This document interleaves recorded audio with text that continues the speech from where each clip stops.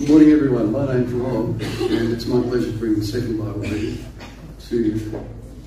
My wife and I, we've seen the movies, heard the story over and over again.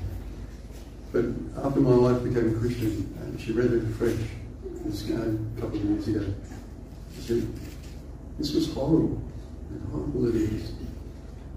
So we pick it up from verse 27, after Jesus has been sentenced to crucifixion. Then the governor's soldiers took Jesus into the praetorium and gathered the whole company of soldiers around him. They stripped him and put a scarlet robe on him, and then twisted together a crown of thorns and set it on his head. They put a staff in his right hand. Then they knelt in front of him and mocked him. "Hail, King of the Jews," they said. They spat on him, they took the staff and struck him on the head again and again. After they'd mocked him, they took off the robe, put on his own clothes on him, and they led him away to crucify him. As they were going out, they met a man from Cyrene named Simon, and they forced him to carry the cross. They came to a place called Golgotha, which means the place of the skull. There they offered Jesus wine to drink mixed with gall, but after tasting it, he refused to drink it. When they crucified him, they divided up his clothes by casting lots. And sitting down, they kept watch over him there. Above his head, they placed the written charge against him. "This is Jesus, the King of the Jews." 2 rebels were crucified with him, one on his right and one on his left. Those who passed by hurled insults at him, shaking their heads and saying, "You who are going to destroy the temple and build it in 3 days, save yourself. Come down from the cross if you are the Son of God." In the same way, the chief priests, the teachers of the law, and the elders mocked him. He saved others, they said. "He can't save himself. He's King of Israel. He can come down now from the cross and we will believe in him. He trusts in God. Let God rescue him now if he wants him." But he said, "I am the Son of God." In the same way, the rebels who were crucified with him also heaped insults on him. From noon until 3 in the afternoon, darkness came over all the land.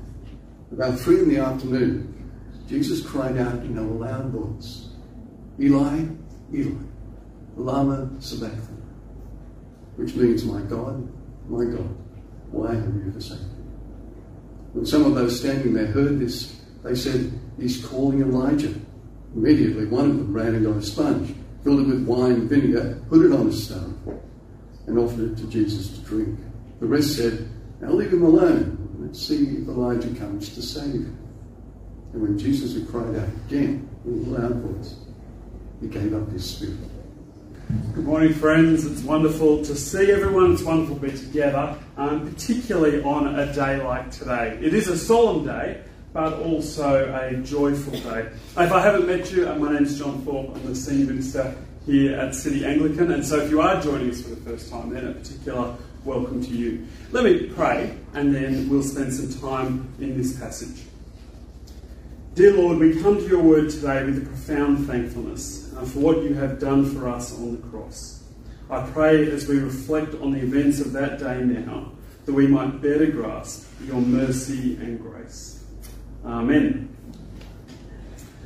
As Australians, our experience of royalty is really completely symbolic. So everyone loves the Queen, I think.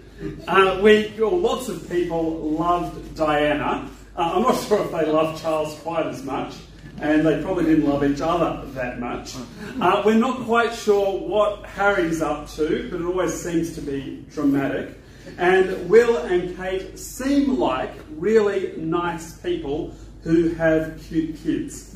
They have enormous influence, but not a lot of institutional power. And that's a good thing, because throughout history, kings and queens have tended to look after themselves far better than they have looked after everyone else. And if you're just sort of wondering about that, you look at their housing arrangements and you look at our housing arrangements, and there are some, distinct differences.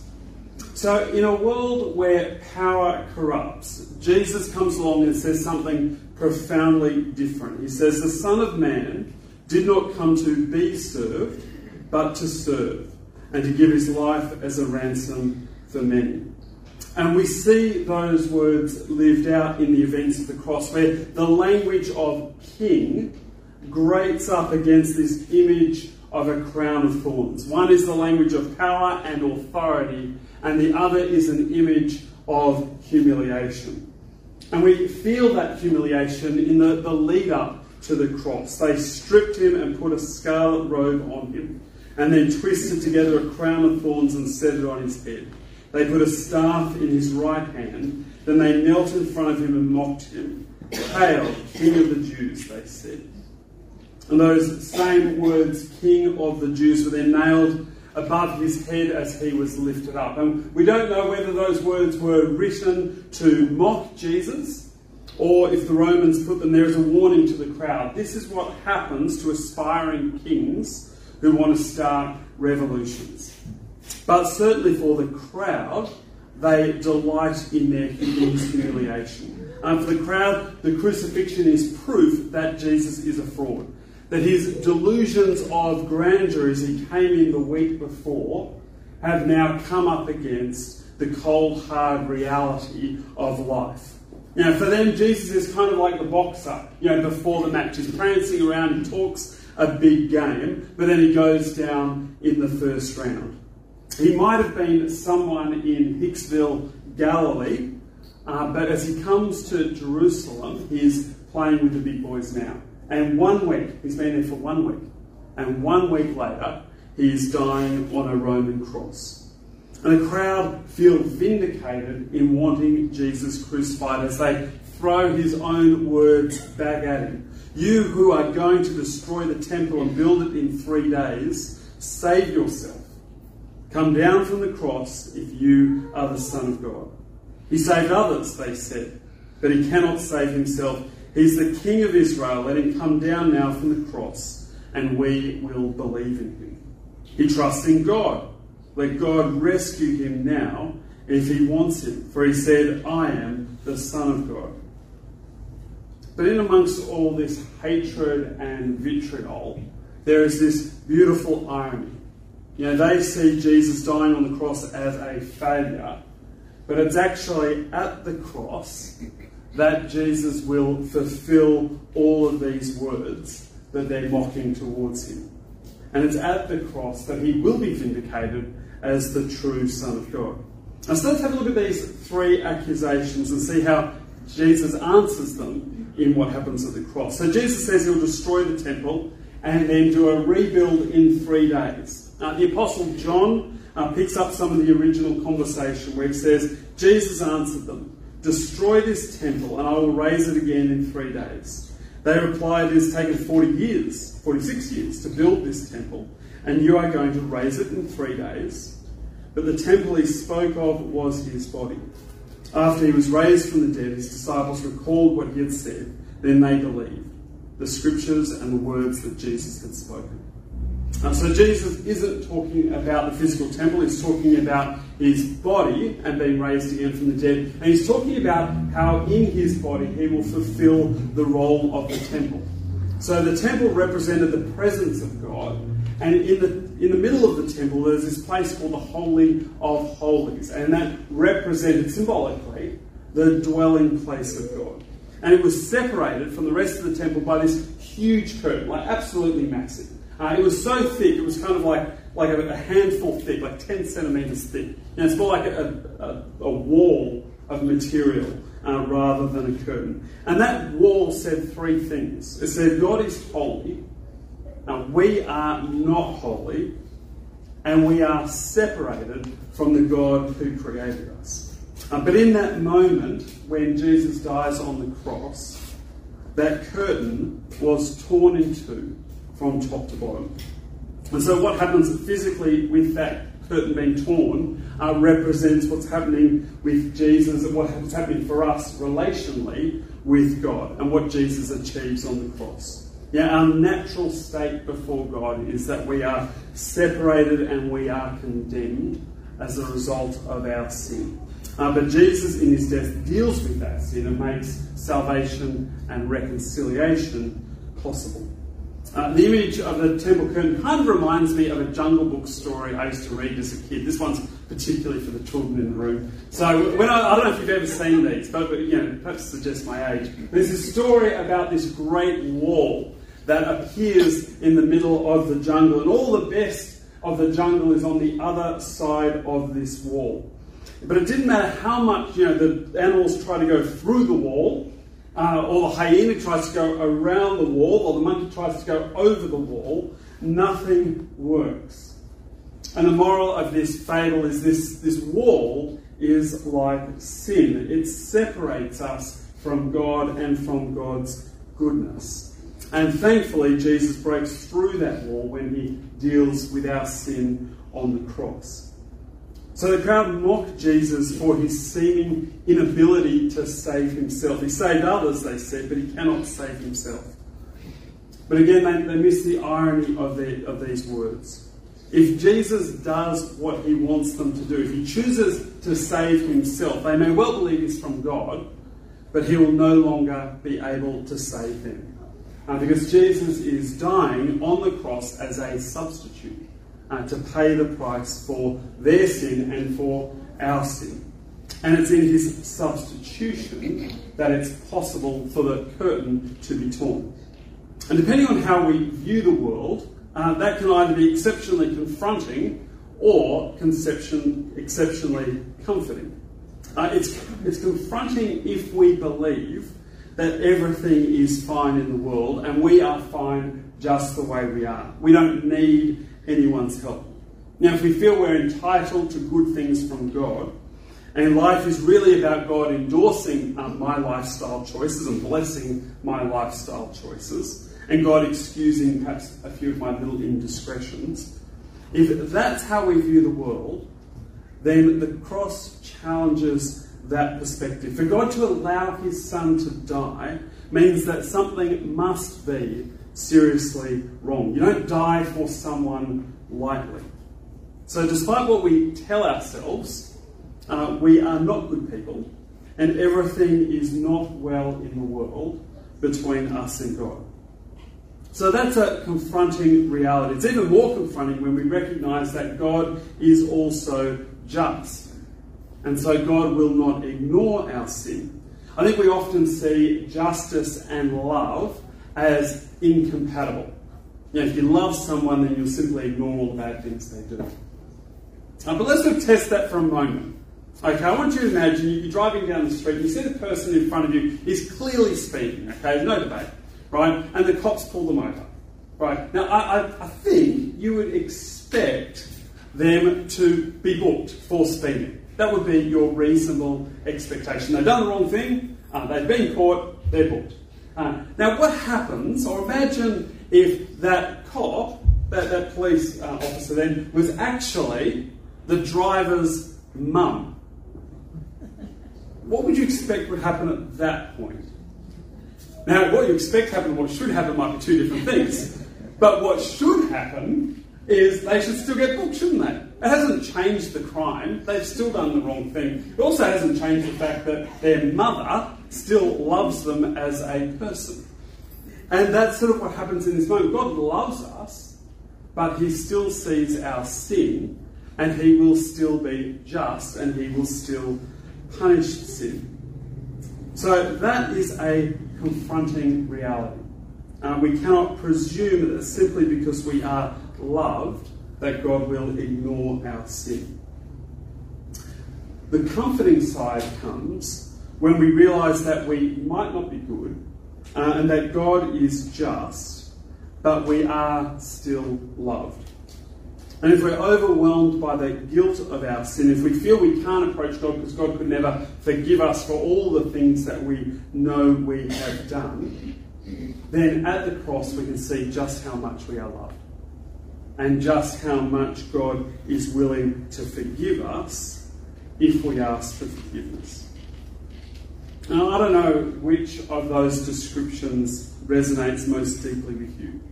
You might be a Christian who is complacent about your sin. You might be someone who feels you could never become a Christian because God would never forgive you for what you've done. But whoever we are, whoever we have become, whatever we have done, God loves us. He allowed his Son to die for us, and he's already dealt with our sin. The curtain is torn, and so all that's left is for us to embrace that offer. And what's on offer is salvation. It's a salvation into a new way of life. So we can't say, well, I want forgiveness, but I then want to go back to my old way of life. The Bible describes that like a dog that would return to its vomit. You know, the dog returns to its vomit and actually thinks it looks pretty mighty fine. No one's forcing the dog to return to its vomit. It's not a very helpful image, is it? But that's how the Bible describes, you know, what it would be like for us to ask for forgiveness and then turn back to our old ways. As Christians, we recognise that we actually want to step away from those old ways. That God offers a better way to live, a way that will genuinely satisfy. And so for all the temptation of the moment, we all feel it, don't we? We feel the temptation of sin. In the cross, we recognise that sin's paid for and that there's a better way forward. So the crowd mocked Jesus for claiming to rebuild the temple, but in his death, the curtain is torn in two. The crowd mocked Jesus for not saving himself, but in his death, he will save humanity. And finally, the crowd mocked Jesus for believing that God would ever consider him worthy to be a son. So verse 43, trusted in God. Let God rescue him now if he wants him. For he said, I am the Son of God. For the crowd, it was inconceivable to think that God, the Father, would allow his Son to endure this sort of humiliation. So in their way of thinking, if God is not saving him, if God is not rescuing him on the cross right here and right now, then God must be for what's going on. And when Jesus cries out in anguish, it almost sounds like an admission that he's got it wrong. He came to Jerusalem thinking that God was for him, thinking that this would be his moment of glory, but now he is forsaken. Verse 46, my God, why have you forsaken me? It's a quote from Psalm 22, and it's a psalm of despair. So a few verses later, all who see me mock me. They hurl insults, shaking their heads. He trusted in the Lord, they said. Let the Lord rescue him. Now those words sound pretty familiar at this point, don't they? As we read what's happening at the cross. But the psalm ends with vindication. Verse 24, for he has not despised or scorned the suffering of the afflicted one. He has not hidden his face from him, but he has listened to his cry for help. So the mocking crowd see the cross as proof that God the Father was never for Jesus. But in reality, the Father allows Jesus to share in our humanity, and he allows his Son to share in our suffering so that he might be a genuine like-for-like substitute for us. And that is the good of Good Friday. That Jesus stands in our place and endures the punishment that we deserve and pays the price for sin that we cannot pay, so that we might be right with God, so that we might be saved, so that we might have life. And because Jesus was willing to submit to the Father, he'll be vindicated in his resurrection and ascension. So the Apostle Paul puts it like this. And being found in the appearance as a man, he humbled himself. He became obedient to death, even death on a cross. Therefore God exalted him to the highest place and gave him the name that is above every name. And we'll see that more and more as we look on Sunday at the events of the resurrection. But as Australians, we might not have a particular allegiance to any king, or Prime Minister for that matter. But at Easter, we recognise a king who is genuinely worth following. A king who did not come to be served, but to serve, and to give his life as a ransom for many. The crowd saw the cross as proof that Jesus was a failure. But what the crowd saw as a failure, we see as our only hope. In this one moment, Jesus will secure our salvation, that we can have forgiveness and reconciliation with the God who created us. So there is a weightiness to our gathering today. We feel the weight of it as we think about the horror of the events of the cross.